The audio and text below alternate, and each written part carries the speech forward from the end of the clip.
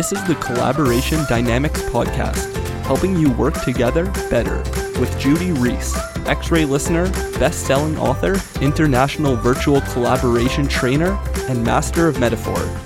Hear more at xraylistening.com.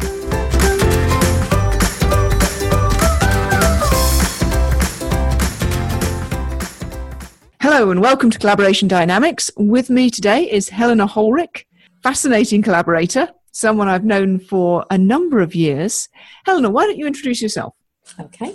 Hi, my name is Helena, and I am a coach, a mentor, and mostly I really facilitate people's ideas coming out of their heads, taking the brilliance out of their heads, and really just shaping and structuring that into money-making ideas, into collaborative things that make a difference in the world. So it's really ideas into influence, impact, and income is what I do in the world.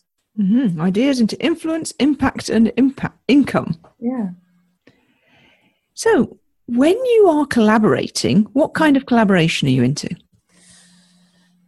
The kinds of collaborations are a meeting of minds, ideas that flow from one person to another. My belief is that ideas are great in and of themselves, but the input of other people make them sort of grow off in different directions and just create, I suppose, a melting pot of goodness, of other people's influences that just make it more than what it was when it started. So a melting pot of goodness. Yeah. And a meeting of minds. Yeah. What kind of melting pot is that melting pot? I think it is because it's a pot. It's a warm pot. It's an openness and an inviting pot. I can actually imagine it being sort of sitting by a fireplace, actually watching the pot, actually being able to, almost like herbs in a pot. People's input kind of adds flavor more and more and more. So, yeah. But also the other image that sort of springs to mind, the way in which it would work is the melting pot it's got that metallic feel to it that actually kind of merges everything else and just turns into something else. And sitting by the fire, is there anything else about sitting by the fire and the melting pot like that? It's easy. There's an ease and a grace that allows for collaboration, that allows for ideas exchanged, that allows for support and nurture.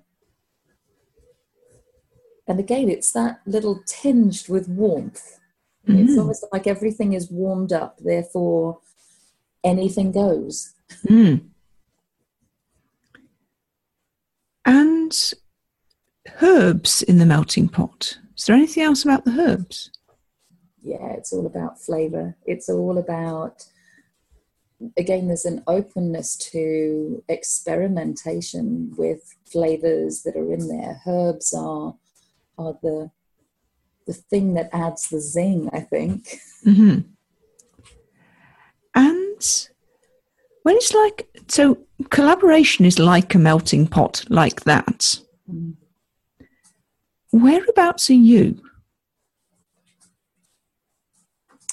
Sometimes, I mean, I'm in a few different places, and I think that's part of what having the melting pot and the sort of the fire is about, is that I think different people add their herbs and spices at different times. So sometimes I'm the stirrer of the pot, and sometimes I'm the thrower in of herbs, and sometimes I'm just watching the pot do its thing.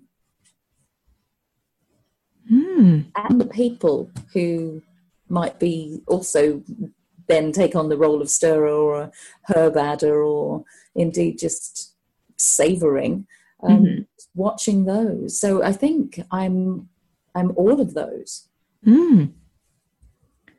And what determines which of those you are?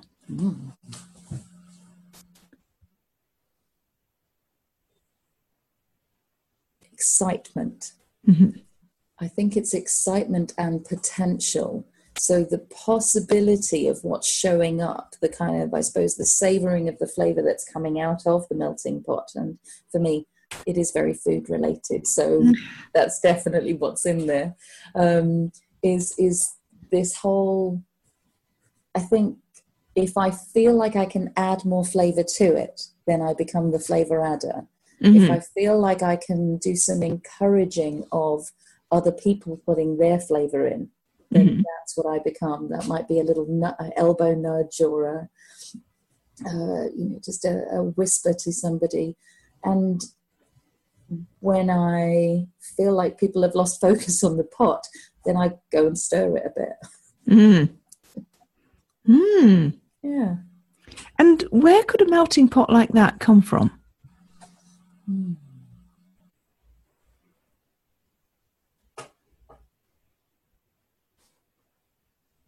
I suspect, I think a melting pot like that, I think we've all got one.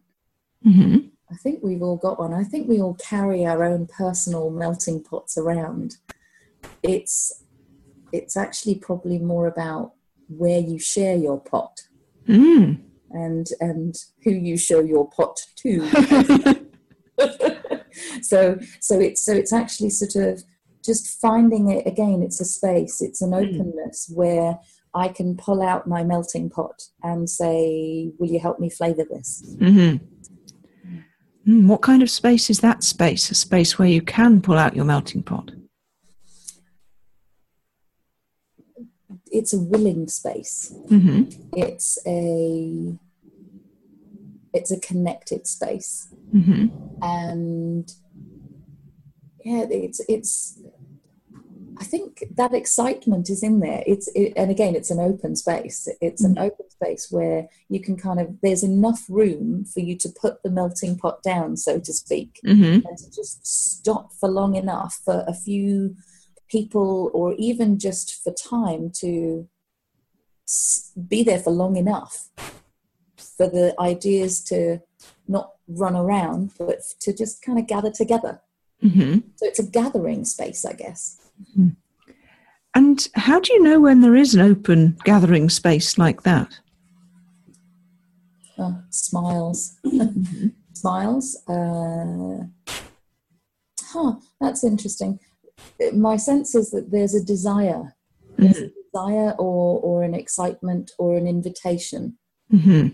So, and I think that's where the smiles come from. So there's an invitation to listen. Perhaps there's a listening that's actually created. Mm-hmm. And that then welcomes in that space where you go, "Can I put my pot down for a little while?" And would you like to sit around the fire and kind of watch the pot and add to the pot? Mm-hmm. And when you've done all that with the melting pot, then what happens? That's the bit that I actually really love. So wearing my hat, for me, there's a beautiful connectedness that happens when the melting pot has gathered all the ideas. Mm-hmm. And then for me, it's how do we serve this? Mm. So I would always take that into an action point of, do we put it on a banquet table? Do we put it, out in bowls? Where do we put it? And who's responsible for taking that pot of goodness away? Who's it for? Who's it going to nourish? So for me, the addition is not just in the exchange of the ideas and the collaboration and the thing that comes out of it. It's then how do you dish it up and get it out in the world? Mm. And I'm curious, because you were saying earlier, before we started recording, that you'd been involved in a collaboration that didn't go so well. Yes. So I can't avoid asking. Please. So when a collaboration doesn't go so well, then what happens to the melting pot? I think the fire goes out. Mm-hmm. And that means that if you can imagine stirring soup, and or the stew that might be in there, of all the ideas, of the flavors, of everything that goes in. When the stirring stops, when the heat goes out, everything just sort of stops and congeals and doesn't move anymore. Mm-hmm. Which then means that there's less impetus for other people to even flavor things up, or this doesn't look very appetizing or appealing, so why would you add to it? Mm-hmm. And then what happens? I think you walk away from the pot. I think there's potentially a conversation or two that might be around, can we rescue this? A little bit like when you burn your dinner. Can we rescue this, or is the flavour always going to be there? The thing that springs to mind is actually the custard I was making just the other week, because I think we've all been there and done that. The bottom of it was burnt, but if you don't stir it and you just pour off the good bits, they might still work. So I think there's a choice to do that, or there's a choice to go, this one is just too burnt and the flavour's gone. So let's call it quits and wash up the pot and leave it free for new. On to the next one. That's it. So is there anything else about all of that and collaboration for you? I think for pure collaboration, what shows up for me out of that conversation is that the warmth, the inviting, the space, the place to put down a pot, and that anyone can put down a pot. It's in the asking and in the invitation that actually comes in to say, we can make something more. It's not just me, it's not just you, it's a we, and we're sitting around a pot, and what can we make? So I think I guess the thing I'm missing is there's always a curiosity that sits underneath collaboration, which is what can we make in this pot, or indeed in any other pot? Because somebody else's pot might be a very different shape to mine. So curiosity sits underneath collaboration. I think so. Yeah. And is there a relationship between curiosity and the pot?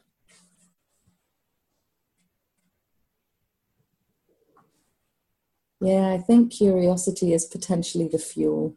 I think it is the fuel that just keeps things going. And if I'm using the analogy of fuel and fire, then it is again that openness that oxygen feeds the fire. It needs to have the space in order for the wind to flow through it. So curiosity sits underneath and fuels the pot that then allows the ideas to bring out the flavour. Yeah. Thank you. You're welcome. I'm curious, what difference does all of that make? What difference does knowing all that make? I think it excites me about going out and having more conversations. It's in a direct way, I'll possibly be inside of me. I'll probably hold the curious question of, I wonder what your pot is like. And did you know all of that before we started talking? I don't think I did. I really don't think I did. It's it's a beautiful exploration. It's very interesting. It's always interesting to do these interviews, and another different metaphor for collaboration. Yeah, it's and it's delicious. I can't wait to listen to what everybody else has to say. I think this is a glorious series of interviews, and I'll do my bit to get all of that out there as much as possible. Thank you very much indeed. It's been lovely to interview. Before we finish, if people want to contact you to potentially offer their pots and make some collaboration, how do they get in touch? Really simple. Helena@helpingyoushine.com. Smashing. Yeah. Thank you very much indeed. You're welcome. Well, wasn't that interesting? So many excellent ideas in that interview. I don't know where to start in terms of the takeaways. I suppose one of the big ones was the idea that this melting pot of goodness was easy. It allows for exchange. There's an element of warmth. And with Helena, she was talking about taking on different roles in relation to the melting pot, depending on the circumstances. So, although her big role in relation to collaboration was normally about taking ideas and turning them into influence, impact and income, and therefore the biggest question around the melting pot was, how do we serve this? Who is it for? Who is it going to nourish? Sometimes she'd just be sitting by the fire, sometimes she'd be stirring, sometimes she'd be throwing in herbs. Her role would change depending on the circumstance. The other big takeaway for me was the idea that curiosity sits underneath the melting pot. Curiosity is the fuel of collaboration. And I've no doubt that we'll come back to this theme of curiosity in future podcasts. In next week's podcast episode, I'll be talking to somebody who makes a specialism of listening to individuals, and we'll be talking about how do we know when we're really listening, and what are the things that people can do to improve their listening skills. Now, if you've been following my blog on xraylistening.com, you probably already know listening. There's been some good research done by Harvard. Listening is one of the most important capabilities for groups which seek to collaborate effectively.